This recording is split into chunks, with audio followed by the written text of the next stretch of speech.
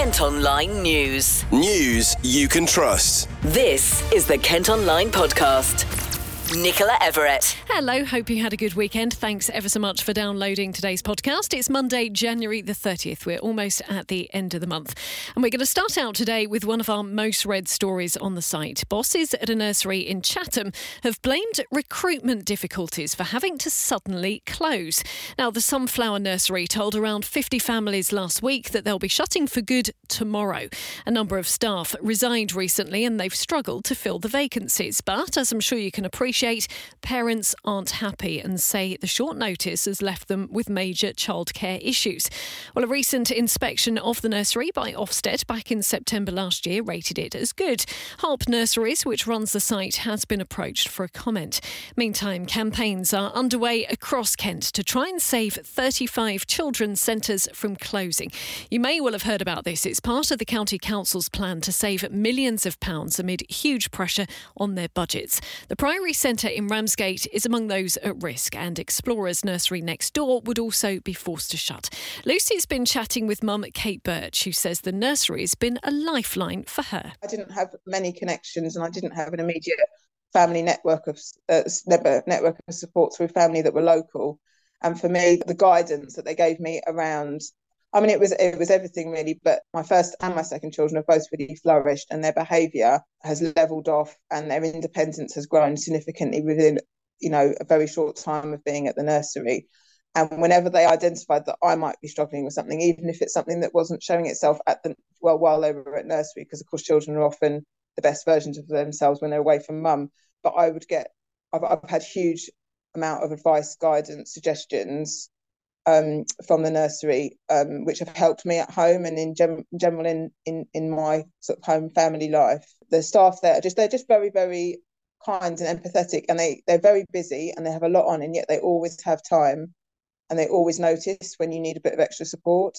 I just wanted to ask how you felt when you heard the news that Explorers could potentially close. Oh, I felt really upset, and I have to say, initially I hadn't appreciated that the time frame might not necessarily affect my own family. However, even once I'd found that, I still feel really, really upset and I did feel quite angry as well. And I've been speaking to Claire Jones, who's the nursery manager. I think it's fair to say that on behalf of Explorers team and all of the management at Thanet Early Years Project, the KCC's plans alongside the publication of the community consultation came as a shock to us. There's going to be some real concerns that local 50 families could face quite uncertainty about how they're going to access childcare, especially if we do have to relocate in the future. Tell us a little bit about Explorers and the sort of things that you do. What sort of work do you do? So Explorers is part of a charity-run company, and we currently offer childcare for over 50 families in the Ramsgate area. Lots of our children are local, really local. To the nursery, and we offer a 3 for 2 entitlement for the children in some of the most poorest areas of Thanet. And what sort of support does that give to parents? How does that really help them out? As you say, it's an area that we know a lot of people struggle financially. So how important would you say your service was to that area? Well, for many of our families of working parents, it enables them to continue to work. To help face the financial crisis that we face. So we need to remain reliable and consistent for each and every family. So as far as you're aware, Claire, what would be the plan if you were going to have to close where you're based at the moment? You mentioned they're relocating. What would that entail? Well, first of all, we'd need to find suitable premises within the local area, because I think that although KCC's plans are to keep many of the children's services that happen within the children's centre, they are going to be relocated further afield, and for some parents in terms of transport it's just not going to be fair. So just a bit more info. Why is this all being done? Well, Sue Chandler is the Cabinet Member for Children's Services at the County Council. It's around making sure that we offer the best services we can and make the best use of our buildings. So it's no secret that we have some financial challenges ahead of us, and spending money on staff and delivering services is often much, much better than spending money on maintaining and running buildings that are not necessarily fit for purpose. Have you been surprised by the reaction that you've had so far? I mean, we've been contacted by an awful lot of children's centres and the nurseries who are really opposed to having to close because they know how they serve the communities and how important they are. Has it surprised you what the sense of feeling has been? No, I understand that people feel that those services are important to them. And I also understand that people are attached to the buildings that have been there for some time and the way that services are delivered. So it doesn't always mean that just because things have been delivered in one way in the past, it is necessarily the best way. But I do understand that people feel that change is often challenging. Now, I think you've said that these services will remain, but they might be elsewhere. And I'm sure you're paying a huge amount of attention as to how people would be able to access those. I mean, that's quite a complex part of this, isn't it? To make sure that people could still get to services. We've spoken to a nursery in Ramsgate and they were particularly concerned because people on low incomes, if they could walk to one centre, perhaps they couldn't afford to get a bus to another. I mean, what's the thought process been behind where services might relocate to? What we're looking at is delivering the government's family hubs proposals, which are all about bringing services together, and not just Kent County Council services, but also services delivered by partners, and in some cases the voluntary sector, bringing them together in one place so that people don't have to go from one place to another to get services. And this is a whole family hub, so 0 to 19 or to 25 for those young people with SEND. The second thing is that within the work that we've done, we've been very careful to take account of access for people to those buildings. And we know that 94% of residents can or within 30 minutes on public transport to access one of those buildings. We're very much mindful of the fact that Kent is a huge county and a lot of it is very rural. And, much as we'd love to have buildings and facilities in every village, we can't do it. We just can't do it. So we have to work out the best way to deliver the services where they're most needed. So you mentioned that consultation there. You can access that online by heading to kent.gov.uk and clicking on the Community Services Consultation link. Just to say again, the consultation runs until March the 26th. Kent Online News. Other top stories for you today, and 2 men have been arrested following a spate of attacks in Rochester, which left the victims needing hospital treatment. 3 men were injured when violence broke out in Blue Boar Lane. The alleged suspects are then said to have left in a car which hit a woman. Her injuries are not thought to be life-threatening. A Canterbury man who left a tractor driver with life-threatening injuries following a crash has avoided going to prison. The tipper truck Lee Ivory was driving collided with the farm vehicle in Wingham in March last year. The 26-year-old from Nicholas Road has been ordered to do 300 hours of unpaid work and banned from driving for 2 years. Meantime, a Dover man's been pulled over by police after they spotted a child travelling in the footwell of his van. 31-year-old Marcus Biles from St John's Road in Elvington was stopped by officers on Townwall Street last September. He will be sentenced in April. And 4 people have been arrested after 2 separate police chases in North Kent. A stolen car linked to shoplifting at a petrol station was followed by a helicopter in Swanley last Monday night. Shortly afterwards, another vehicle on fake plates was tracked down in Dartford. Now, a Kent MP has promised that government plans to tackle the crisis in the NHS will include recruiting more staff. There are concerns the huge number of vacancies will make thousands of new hospital beds and hundreds of ambulances pretty much useless. Well, Faversham's Helen Whately is also a Health and Social Care Minister. What we're doing today is we're announcing our plan to recover urgent and emergency care. We know that people have been waiting too long in A&E, or have had to wait to get ambulances. I know people are really worried about that. If you call an ambulance, you want to know that ambulance is going to come. The £1 billion investment will come from money set out in the autumn budget. Next today, and did you realise you'll have to take photo ID with you to vote in the upcoming local elections? Well, a campaign is underway to make sure we know the new rules, which come into force in May. It will also apply to general elections from October. The government think the rules will help prevent voting fraud, but there are concerns concerns it could impact turnout at polling stations if people don't realise or don't have a form of ID with them. Well, I've been chatting to Stuart Bobby, who's the Chief Exec of Gravesham Borough Council. We are anticipating some issues with it in the sense that a number of people may well turn up at the polling station without the relevant and appropriate voter ID. But that's really where our communications plan comes in order to make sure that everybody fully understands what is required of them on the day. For those of you who've driven past our Civic Centre recently, you'll notice that we've now got posters all the way down the side of the Civic Centre. We've launched a big social media campaign setting out what people will need to do on the day and what forms of identification will be acceptable.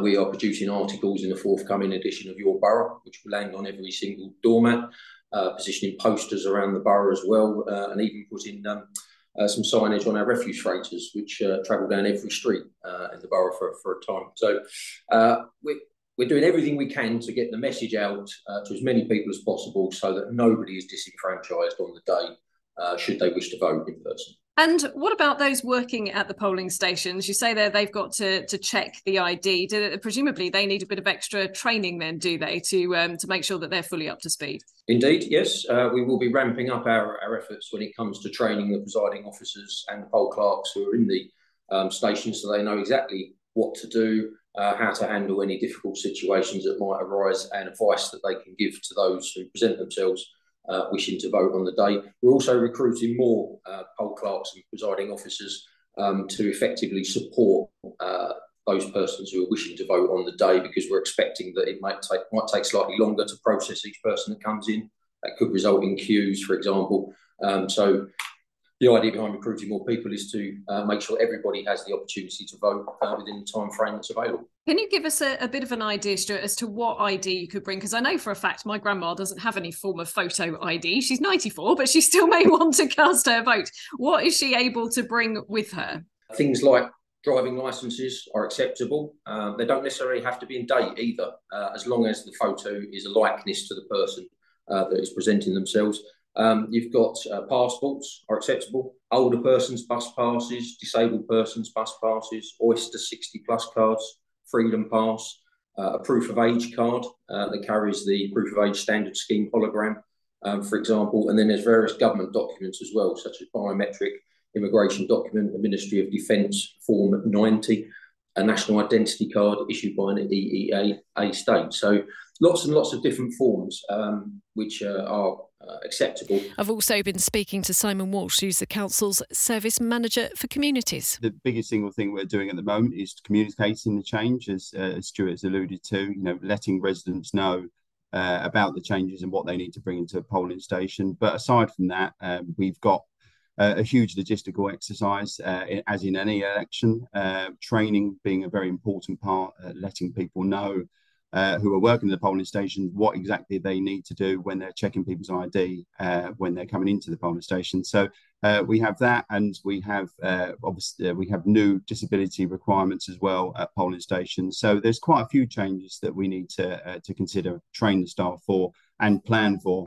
As you would do in any kind of election, preparation being key. Now, obviously, you're doing this huge campaign to try and make sure that everyone is aware of the changes. But for anyone who doesn't end up finding out about them, turns up and they don't have their ID with them, what's the process going to be? Because you don't want really any conflict, do you, occurring when someone turns up to vote? No, absolutely not. So the process for someone turning up without ID will be that clearly they would be asked for ID if they've if they haven't got that, then we'll give the person the opportunity to return back to home to get the ID that they need, and they come back to the station. We need to record instance where people are being turned away because they don't have the voter identification, and also we will be recording anyone that returns, just so the Electoral Commission, who are monitoring the implementation of this change, they can understand the effect that it's had in terms of people turning up to the station. So that will be recorded for the next 3 set of elections,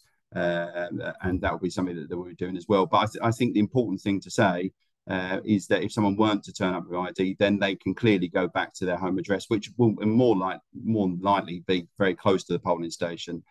Then they can come back into the polling station. So it's not a one-time only, turn up. If you haven't got it, you get turned away. You can certainly return back to the station with that ID. You can let us know what you think by getting in touch. Our email is news@thekmgroup.co.uk. Kent Online reports. 83 people have been rescued by the French Coast Guard while trying to cross the Channel to Kent in small boats.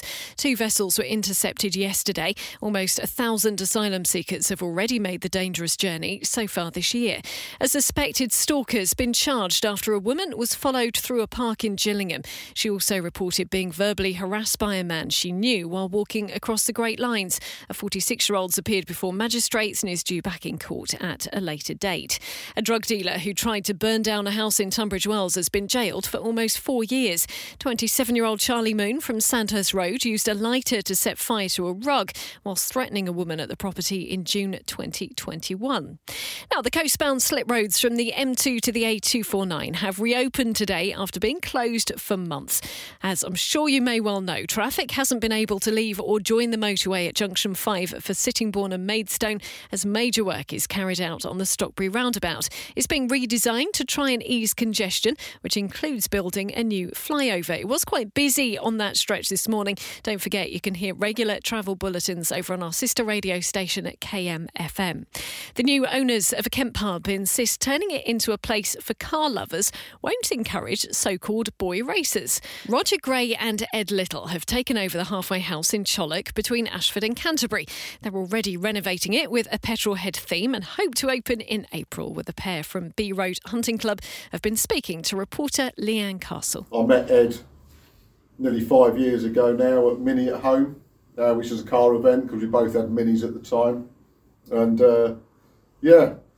we just sort of hit it off, got chatting about, setting up something sort of like this. I don't think either of us thought it would maybe ever get to this scale.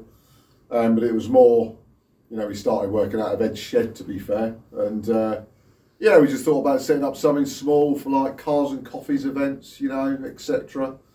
Something like that. And then it's just, somehow we've ended up here. It's snowballed here. God knows how. So as Rog said, we met Rog sort of 5 years ago. I left the army 5 years ago. I've done 25 years then and left the army. Chef by trade, so catering sort of in my blood. But Rog and we were going on a different path, and Rog and I created B Road to go on a very different path. And we just sort of stumbled across the whole cars and coffee and events based stuff, and there seemed to be it was much easier, and it seemed to be much more profitable to be doing cars, coffee, that sort of stuff than building cars, which was what the whole concept of B Road Hunting Club was all about, building cars. We did a few, and we do a few even now, but they're very much personal builds as opposed for customers. We never dreamed, I guess, working in my shed all those late nights, that we'd end up and take over a pub in Kent somewhere, with the idea that it is going to be a food-led pub, but with the add-on of car events and for our members. We're very lucky that this is a space that we found because it's got a commercial kitchen and restaurant downstairs in the pub that needs a complete revamp. But it's also got an outdoor sort of pizza kitchen / sort of bar that can service the car community in the field as well. Kent Online reports. A Kent leisure centre has been forced to close its swimming pools because of heating issues. It was adults only at Medway Park yesterday after parents complained about children getting really cold during lessons. Well, now no one will be able to use the pools, and there's also no hot water for showers. Bosses have apologised. Residents in a Kent village say they've had enough of putting up with broadband speeds that are slower than most parts of Scotland. People living in Rootham Heath often struggle to access the internet internet, and one business owner has been forced to travel to a co-working space in Sevenoaks to get anything done. Openreach say they're investing millions of pounds to improve services in hard-to-reach areas. An update now on a story we brought to you on the podcast earlier in the month, and bosses at a Thanet Art School say it's out of immediate danger after managing to raise a whopping £50,000. It means students at the Margate School will be able to complete their courses this academic year, and facilities will remain open to the community. The next step is to try and secure the school in the former Woolworths building on the High Street. Now, this was one of our most read stories from over the weekend. A really lovely one. 3 teenagers have been praised for saving an elderly man who collapsed in Rainham High Street. The Howard School sixth formers sat down with the 81-year-old, gave him some water and carried his shopping after he fell over. 18-year-old Owen Edwards has been telling us why he decided to help. I feel like it's important that every person deserves the same treatment, and if that had been me or my nan or my granddad, I feel like it's crucial that I would have wanted someone to help out then, so it would have felt completely unjust to have walked past and carried on without offering help that I can provide, to be honest. Well, Russell Kimball and his dad Richard say they're incredibly grateful. Well, you hear so much bad press about youngsters of today, and I just think the way that they looked after my dad when he fell over in Rainham High Street was absolutely fantastic. They deserve a bit of accolade for what they did. Not only did they sit him down, get him some water, they carried his shopping home and made sure he was safely over the front doorstep, delivered safely to my mum before they carried on with their school day. So it was vitally important for me to say thank you to them. Richard, what do you think about the boys? Well, I was really amazed, and I was really grateful, because I don't know what would have happened if they hadn't been there. You hear such horror stories about youngsters today that I'm really gobsmacked, to be honest. Kent Online News. Plans for a new Lidl in Swanley have been officially submitted. The store would be built off London Road near Junction 3 of the M25. Meantime, an Aldi in Thanet is going to be closed for nearly 6 weeks for a major refurbishment. The store in Cliftonville will shut on the 18th of February before reopening with a brand new layout at the end of March. A new cafe at one of Kent's biggest parks is finally due to open in the spring. It's cost £2.5 million and taken a year and a half to build the facility at Moat Park in Maidstone.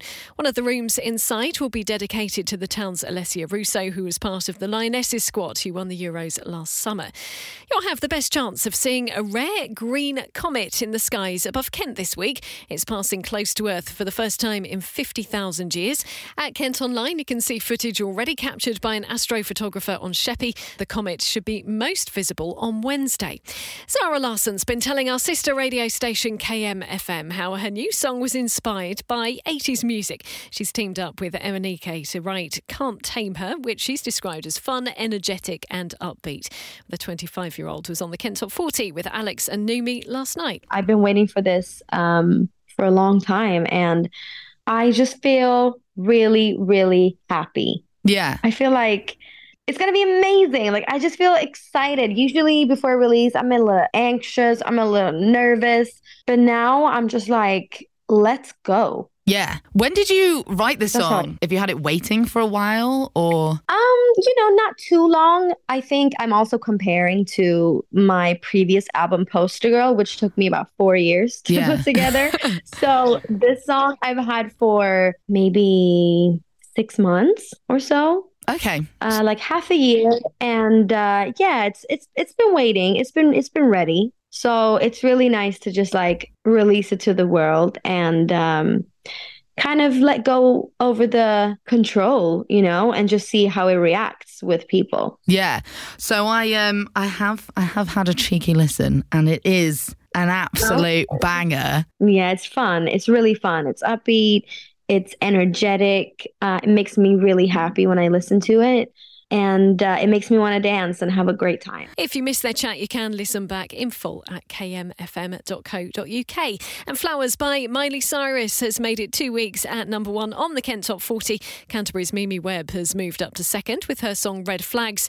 10:35 by Tate McRae and Tiesto is at 3. Kent Online Sport. Football, and it was a pretty incredible yet slightly frustrating game for Gillingham at the weekend. After going 1-0 down to Swindon in the first minute, they were leading 3-1 1-1 just 15 minutes later. But 2 goals in the second half from the home side saw the Gills have to settle for a point as it finished 3-3. Manager Neil Harris spoke to us after the game. I'm delighted to get a point on the road again. It's another point gained. It's a point that pushes in the right direction. 3 games unbeaten, 7 points out of 9. 3 goals scored. We now scored 7 in 3 games. We scored 7 in 23 before that. So it's a massive step. All I said to the players, I was disappointed second half with just the decision making, which led to probably the second and third goals. I don't think we necessarily threw it away. I think they earned it. Swindon, we maybe played a little bit too deep at times and never got quite out to the ball like I hoped. But overriding feeling is I'm pleased with a point. We'll all be disappointed with being 3-1 up and drawing 3-3, but I think there'd be a realisation as well. We scored 3 goals. We scored 2 last week, 2 the week before. We scored 7 in 3, 7 points in 3 games. We're sucking in people above us in the division, and the demand from me and my players is to go past them and then catch others as well. So again, it's just a massive positive. And even here, being 3-1 up with half hour to go and end up 3-3, I'm still really positive and I've got a smile on my face and I can't wait to get to work Monday. It's good that you've got a smile on your face as well. It's a year in the job now, isn't it, on Tuesday, I think. Yes. A very up and down year. Yes, it's been very different. And yeah, look, we've got a great change room now, and we're a happy camp, and we're looking forward, not backwards. We know we still need to add to the group. We know that. We still want to add a couple more, if possible. Really pleased with the business we've done. I think everybody's really pleased with the business we've done, and we've set our standards really high on the players we've brought in. Now it would be difficult to do any permanent deals between now and Tuesday, so we might probably looking at loans, same as Connor coming in, looking at loans. There could be outs and hopefully ins as well. It's a great atmosphere today. It's a great occasion. Gillingham coming to Swindon. I thought the crowd on the whole was excellent. There's a rivalry between the clubs, and the fans come in their numbers. They come because it's Swindon and they want to come and see their team do well against Swindon in a rivalry, but they come because of the belief that's building within the football club. And we thank them for their support and a safe journey home. And we look forward to a sold-out Priestfield next week. The Gills remain 1 place off the bottom of the table and welcome Crawley Town, as the manager said, to a sold-out Priestfield on Saturday. Staying with football, and former Gills manager Steve Lovell has left his job as boss of Ramsgate. It's come as a bit of a shock, as they've been top of the Isthmian South East League for most of the season and are currently in second. And in cricket, Tuande Maye will be staying with Kent until at least the end of 2025. The 21-year-old batsman has represented the county across all formats over the past 2 seasons.